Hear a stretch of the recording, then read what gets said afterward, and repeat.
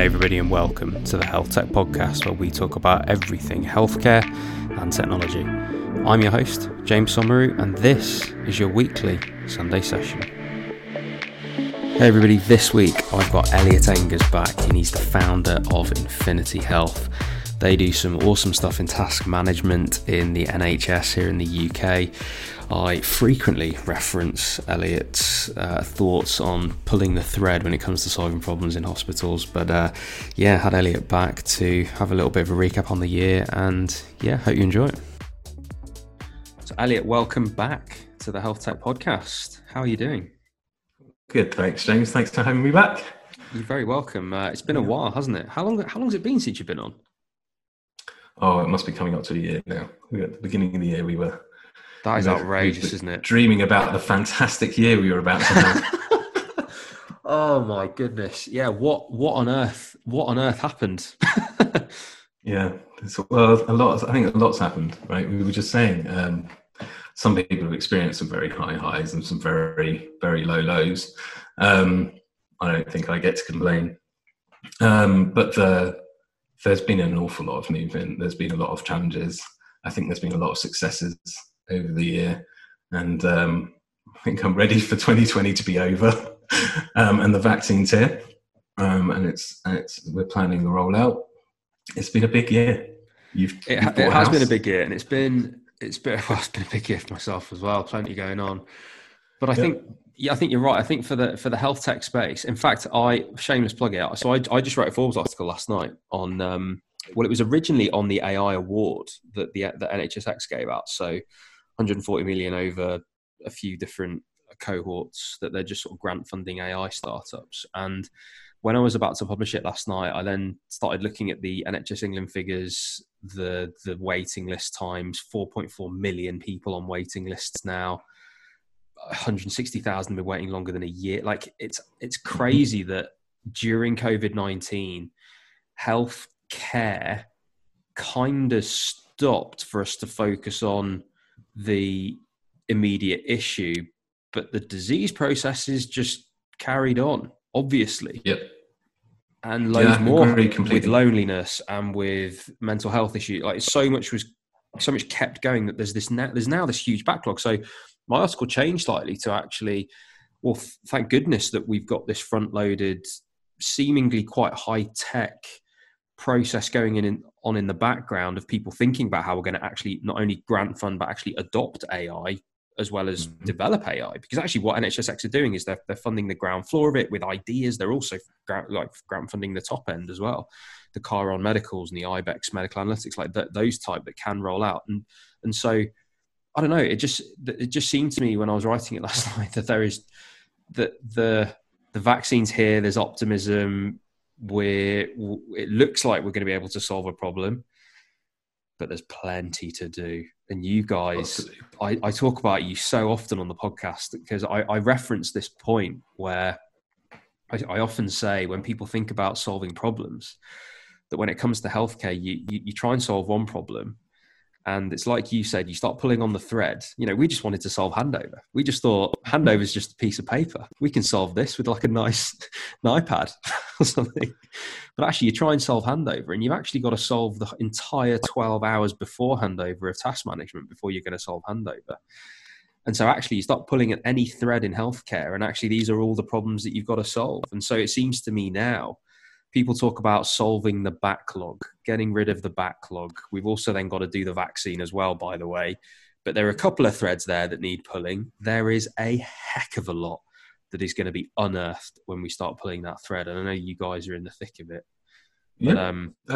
Tell me what's going on, dude. Let's talk about that backlog for just a second. Yeah. I mean, it must be quite daunting. Daunting to the point that a lot of people, I think, are sticking their heads in the sand. So they're concentrating on vaccine, they're concentrating on winter pressures and what's right in front of them because they don't have the bandwidth to look that far down the road. But we have this growing backlog still. And what's going to solve that? It's not going to be more of the same, because Correct. More of the same with less staff, that's an equation that doesn't work at all. So I think, recent history, like when a need happened, like suddenly people couldn't see their GPs the companies that solved that problem were the small, agile, like determined health tech companies that were there to help. They saw a problem, they knew how they could solve it, and they did it. And we got rapid adoption of video consultation by companies like AccuRx and Doctor, like doing Q Doctor. And rightly so, that's amazing that they did that. And then the centre responded by giving them a framework on which to operate. And sure, I bet it wasn't perfect, but better than the centre saying, okay, we're going to build Skype, just wait. So at least that didn't happen. And I think that was really great collaboration between sort of the startup space, the centre, and all of the GPs.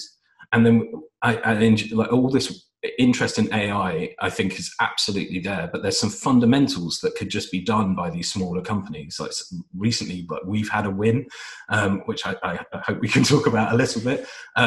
We can be really useful, solve big problems very, very quickly, securely, at a time when I don't think that innovation is going to come from inside the organizations. I don't think it's going to come from the bigger companies that have large established code bases that are hard to move. So I think that there's been like this massive shift this year, and I'd like long may that continue. Yeah, I agree with the shift. I agree with the fact that there's definitely been a palpable change in mindset. It seems to me that, or it feels to me that when it comes to health tech and innovation, media are a lot more friendly to it because that's the game I'm in largely at the minute. It seems that startups themselves are more optimistic about what can be done. But I think partly that might be because of this realization. There's been clearly a gaping hole for certain innovations in health tech for a while. This has accelerated those. And there's partly been this element for me anyway. If you weren't relevant in this bit, and you're not going to be relevant in the next bit to clear the backlog and help streamline things, are you relevant at all? And I think there is this element of the nice to haves have seemingly disappeared. I'm not seeing or hearing any banging on the door of the lesser ideas, let's call it, the ideas that I or you or anybody wouldn't really think are goers. I haven't really been getting much of that because people have seemingly just gone, okay, here's the bar, who meets it, show yourselves. And people have met it and people have been adopted and implemented. And it seems to me that there's been a lot of clarity, I think, on that. And I'm wondering if that's the same for you guys, because you obviously streamline so much in what you do. Has it been a case of, we need this now? Can you come in, please, and show us and just get it in? Or is it still been a bit full of friction? I mean, I don't know. New problems. So I think we traded one set of problems for another, but these problems are much easier to solve. So there were a lot of projects that stalled, right? So and recently, for instance, like there are trusts that are hitting like Opal 4 levels, and they're having to close their doors, or they're really struggling. So it's unlikely that you're going to implement anything that's nice to have right now. Yeah. Everything is essential, right? That I 100% agree with. Like every conversation became, if it's not important now, I'm not having this conversation, and that's happened everywhere. In our business as well. I think that's actually been the biggest challenge internally, is that we haven't had enough time to even kind of nurture some of the the team stuff that we have. Sure. But I think that every relationship is now and every discussion is essential. So some of those projects have stalled, but then we've been told we really need Infinity in our back pocket because we've got all of this, we've got this backlog building up, and we've now got to get through more activity with less staff faster than we've ever done, and we can't afford to let quality drop.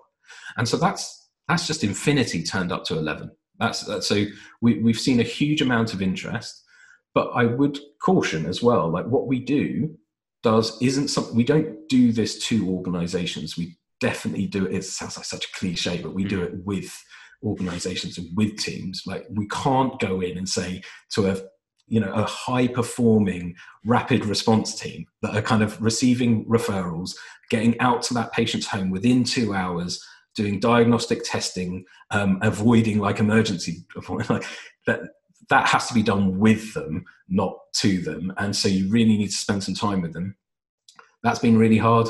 Like we've not been able to spend, like, buddy up and literally shadow these frontlines teams and understand them. So we're like that, working out how to interview them and extract like where the real pain points are and where we can help has been tough. But I think we've responded really admirably to that. And like most recently, so for your listeners that don't know, that about 3 weeks ago, Public Health England decided they wanted all frontline hospital staff, this is 250,000 people, to self-test twice a week. So that's 500,000 tests a week across 200 odd organisations. That's laying down the gauntlet. Like, you now need to process all of these tests, and it's also asking staff to test before they go into work.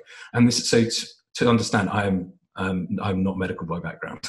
You should be talking to Joe if you want that information. But as I understand it, asymptomatic testing at home, you swab, and half an hour later you have a result. And if you have very high levels of COVID viral load, it's very accurate.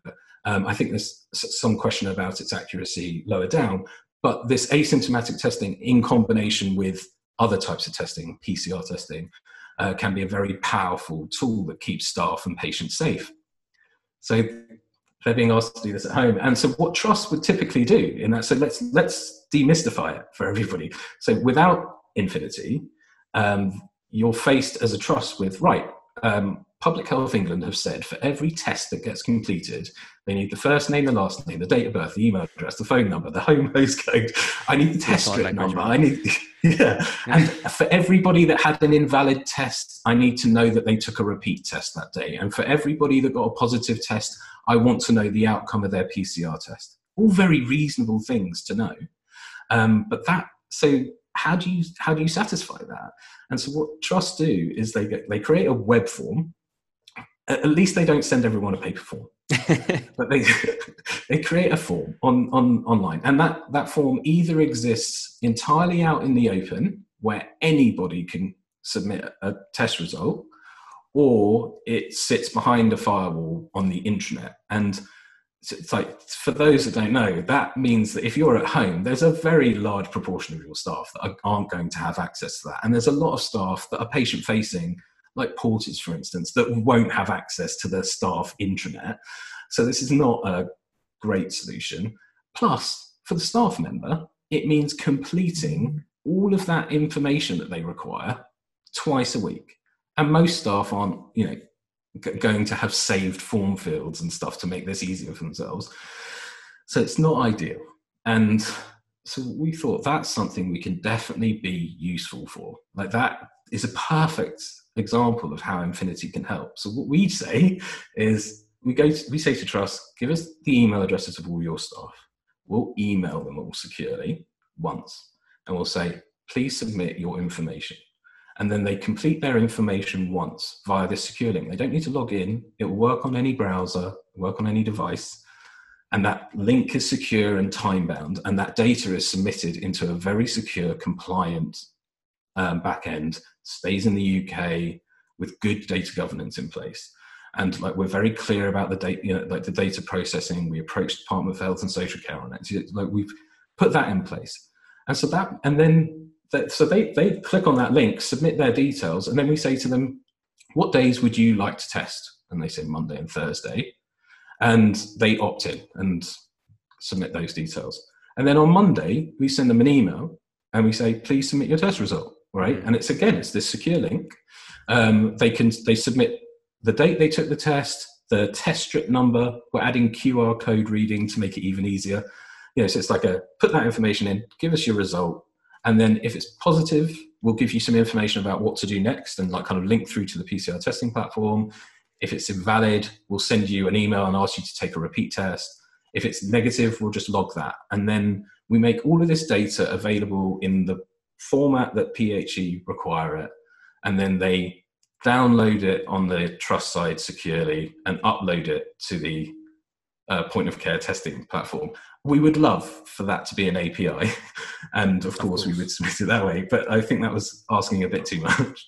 So I think that's a much better balance of security, convenience, privacy. We're getting better engagement every day with it. That's where companies like Infinity can be useful. And I don't think that sort of innovation comes from the center. It comes from the center saying you need to look at digital solutions that meet these standards. And so I fully champion like organizations like NHSX, NHS Digital, creating the roads. And by that, I mean the procurement frameworks, the governance standards, the interoperability standards, the ways of working and the portability of data.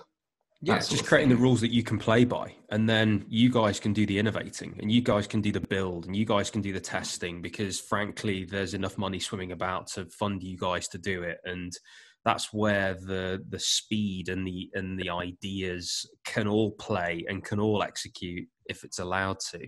And it is an interesting point. One thing that I do want to talk about here actually is that for me, so I really like that, what you did, spotting the need. Okay, here's a system, testing twice a week. It's currently done on an Excel sheet, which is either behind the firewall, no one can access at home, or indeed it's just impossible to use. Like it's a nice problem to solve. I think it's interesting to me that you had access to that, and that you had knowledge of that, and that you had a really deep understanding of that just because of your position in the space. It's interesting to me that because you were in and around this stuff, you could see that problem was happening. And it hits me now, this is the sort of thing that when I was a junior doctor and I was doing quality improvement projects all the time, I tried to overhaul the discharge summary process and was just like, this is ludicrous, this needs changing. And got developers around a table with consultants and other juniors and figured out we just need a white space box rather than this nonsense that slows the computer down and takes 8 minutes to change the page. Like, we can just have a white space that we can type things, and we don't need to type out all the blood tests and all this stuff. We can just be this way. But that strikes me that a lot of people have access to seeing that problem too. And I think, again, it's interesting to me that whenever there's a big change in something, it doesn't have to be all bad. There's opportunity for things.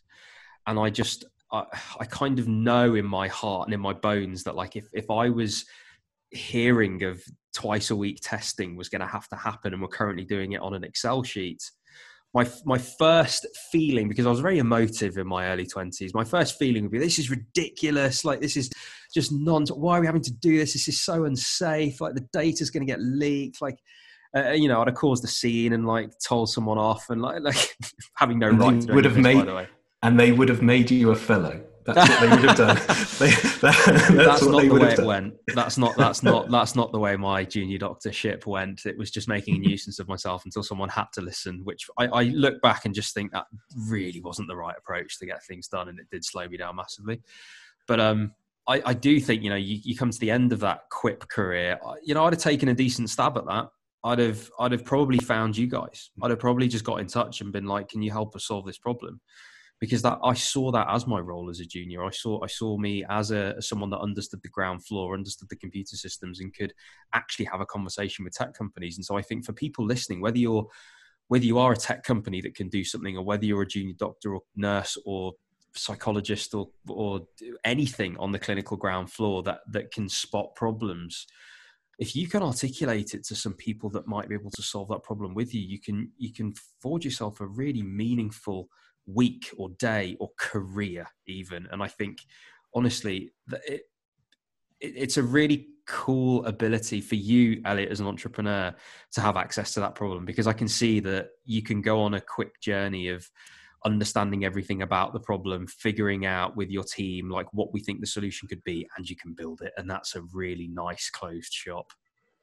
Yeah, I think if I'm going to take a positive out of this year, it's that the team. So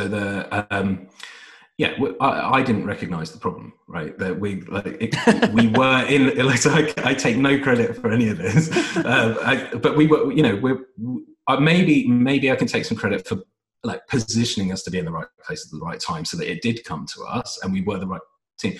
But the truth is, like, so this was the gauntlet that was laid down, right? And what we said to ourselves was, if we're going to be useful here, we have to be useful by next Friday, right? And this was sort of Wednesday, right, of the week before. So like we all sat down. I had some very frank conversations with like our implementation team, our engineering team, and we said, like, can we do this? Can we get this done? Because if we don't do it by Friday, there's no point doing it at all, really.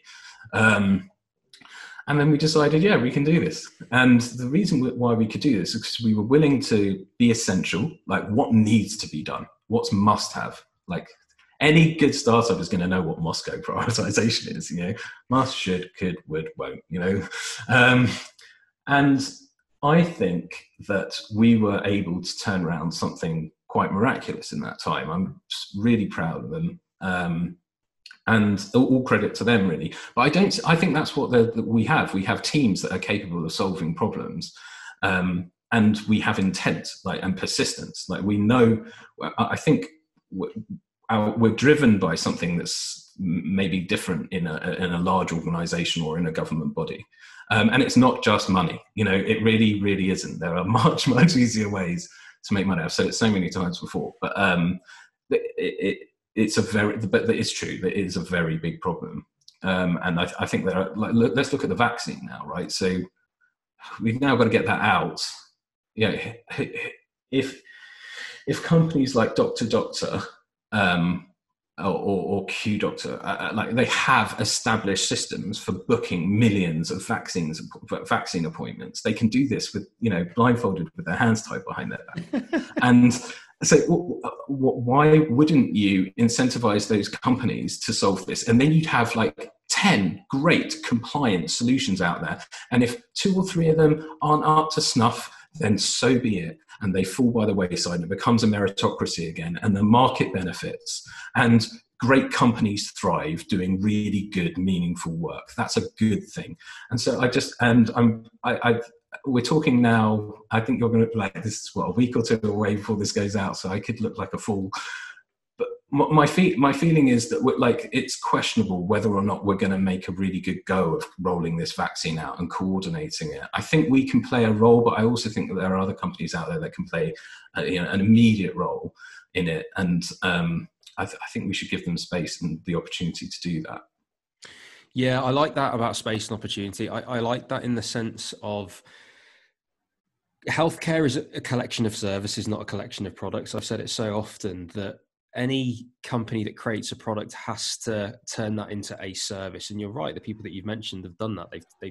They've completely solved problems end to end. They've given the ability to solve problems end to end, and they can gift that to those organizations.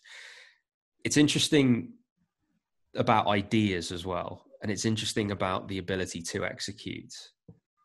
When you take the responsibility off the center to do that, and you frankly, as you say, build the infrastructure and the roads, and just say to people, it's now open season, just go for it. The people that are already incentivized to do that stuff are then just going to start creating, which they have done to an extent. And I like that. I like the idea of really leaning into that. Do you think there's more to do on that then? Do you think there's far more of the centre not building and the centre building more infrastructure? Do you think it's more that the startup side need to grasp that more and show their value more to enable it? I mean, how do you think we get to the next stage on that stuff? Yeah, I think there's a healthier balance coming, and I think you are not going to get me to say a bad word about sort of the ideas behind NHSX and what NHS Digital do. I think they play an enormously important role, and it's never going to be perfect right off the bat. But my experience of it is they're very receptive. They're adapting quickly. The team that NHSX is building, in my opinion, is amazing. I have the privilege of knowing some of them, and I've got to know more. And they've, earlier in the year, Rod Joyce at NHSX reached out to us, and they were interested in what we're doing around evidence generation during the pandemic. And they sat down, a team of them, like spent an hour with us understanding like the new ways that we were trying to measure impact, what we were doing around data, what the challenges were, and seeing what they could do to help. So I think what they're doing is great. But yeah, I think the strategy that they have is right. It's just going to take a while for this to really start to have some big wins. But like agreeing and revising, simplifying, making fairer procurement processes, right? They're doing some great work on that. Governance processes, simplifying that, making that better, right? And standardizing it. They've done some great work on that. Work on AI, like what that Indra was doing, amazing. Like I think that there's an enormous opportunity for technology to play a key role in making healthcare better, safer, cheaper, or better value. An enormous, and I wouldn't say it's an opportunity. I think this is like an absolute need globally, and the UK has an enormous opportunity. We have some amazing companies that have solved these problems, not could solve them, solve them. You mentioned Chiron, there's Viz.ai have done some amazing things in AI, but also like the process people like us, like Doctor. Then there's the digital therapeutic space. There's such an opportunity to do good work here. But you being on the other side of this microphone and not being on the front line anymore is a bit of a worry to me, because as I say, this is not something we do to anybody, right? So we need you on the other side saying, this is a problem and I'm willing to invest in helping it get solved. And you need that reception and that vision on the other side. And have you ever heard Stephen talk about this? Stephen from Echo. So Stevens spoke quite openly about it. I think he wrote an article about it as well, talking about how it's one thing to be sort of like bringing innovation to the NHS, but for it to work, you need great people on the other side. And I think perhaps that's something that the centre could do, which is incentivize I thought about this before, and when I was a junior, the NHS Clinical Entrepreneur Programme didn't exist. And obviously that's Tony Young's program where he finds gets the innovative clinicians to apply who have got their own companies or startups, or they're intrapreneurs and they're doing interesting projects. But there's hundreds of them now, hundreds. And I almost wonder, maybe I should get Tony on here and have a chat to him about it. You should definitely be talking to him. I haven't actually spoken to Tony before, but I feel like I know the man through his entrepreneurs. I've done some work with Tony, but yeah, I should probably get him on to speak about it, because I agree with you. And I think there are so many latent ideas that exist in that group because they have the access and they've got an entrepreneurial mind at the very least. So survival instinct as well, right? With none of us, that is useful, right? The constraints in which startups operate, where the lights could always go out, is the motivating factor to be like, you have more incentive to be useful. And I think I was talking about this last night. Do you know? So Apple have recently, like, it's kind of completely. Let's not talk about health tech, although like this plays a role in health. Their M1 chip, Apple have gone ARM on their desktop and laptop OS, right? So it's all very exciting and very technical, but they're getting much more power, to per watt ratio out of these chips. And that's amazing. And this is what, a $2 trillion valuation company. This is the most important thing to them. Like, the brains of their devices are more efficient, use less battery, they're more powerful, they can do more things for longer. This is the fuel, right? You'd think that a company with unlimited resource would make the budget for their silicon design team unlimited. But it's probably the most constrained resource they have, because the best work is done under those sorts of constraints. And I think that's why the best innovations are coming from these companies, that we're forged out of something that it doesn't exist in companies where you don't have that fit. I completely agree. And I've said it for a long time that there is this role that exists for people on the ground floor that are innovative, that they're just given the time, the space, the freedom, and a bit of resource to go and innovate and get things done, I'd have done everything in my power to be that person throughout. And now there are people like that. So Tony has elevated. Fellows, isn't there now? And yeah. But but do you know Ash Karai from MedShout? Yeah, MedShout. And I spoke to Najib at Leeds Teaching Hospitals, who, you say, intrapreneur, has developed and developing this thing called, I think it's called Reader. It's like a more practical early warning score and sort of stratification system for emergency medicine. And Tony has given sort of a way to accelerate those ideas and a platform for those people and a means. I applaud it enormously. Any endeavor like that allows innovation and collaboration with, industry to flourish, I think is a great thing. They should be the distributors of things like Infinity, surely. Well, maybe one day. You need to deliver another one of those presentations to them, mate, that I saw. I tell so many people about this. For our listeners, you'll hear, if you want to hear about that presentation, go back to the first episode on this that I did with Elliott, where I talk with detail on the incredible presentation that I was delivered way before I did anything entrepreneurial, and was incredibly intimidated by just how ludicrously smooth this presentation was. But you can hear all about that in the previous episode. But we've run out of time, buddy. I've got to shoot. But pleasure having you on, as always. Always nice. Yeah, it's lovely to see you. I hope for a much better 2021. Oh, for everybody, and mate. Continued success. Absolutely. But we'll get you back on in 2021. We can shoot it further. Try and do something interesting to talk about. You do plenty, mate.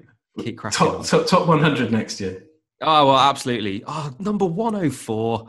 If anyone saw my Spotify metrics, number 104. Couldn't believe it. All that top 100 marketing I had that I could have done. That is in business, though.